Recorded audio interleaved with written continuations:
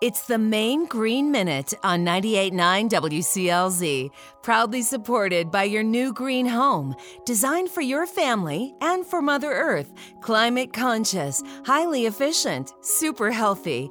Douglas Ridge Eco-Conservation Neighborhood in Brunswick and at douglasridge.com. Did you know that conserving water saves money on energy bills?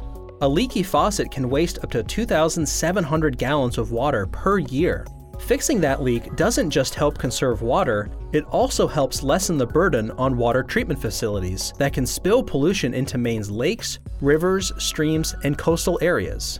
You can slow the flow in your home with easy water-saving tips. For example, keep drinking water in the fridge so you won't have to run the tap to get a cold drink of water.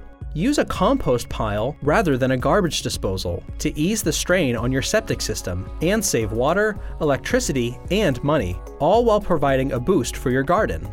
Running the dishwasher and washing machines only when they're full could save 5 to 15 gallons of water or more per load.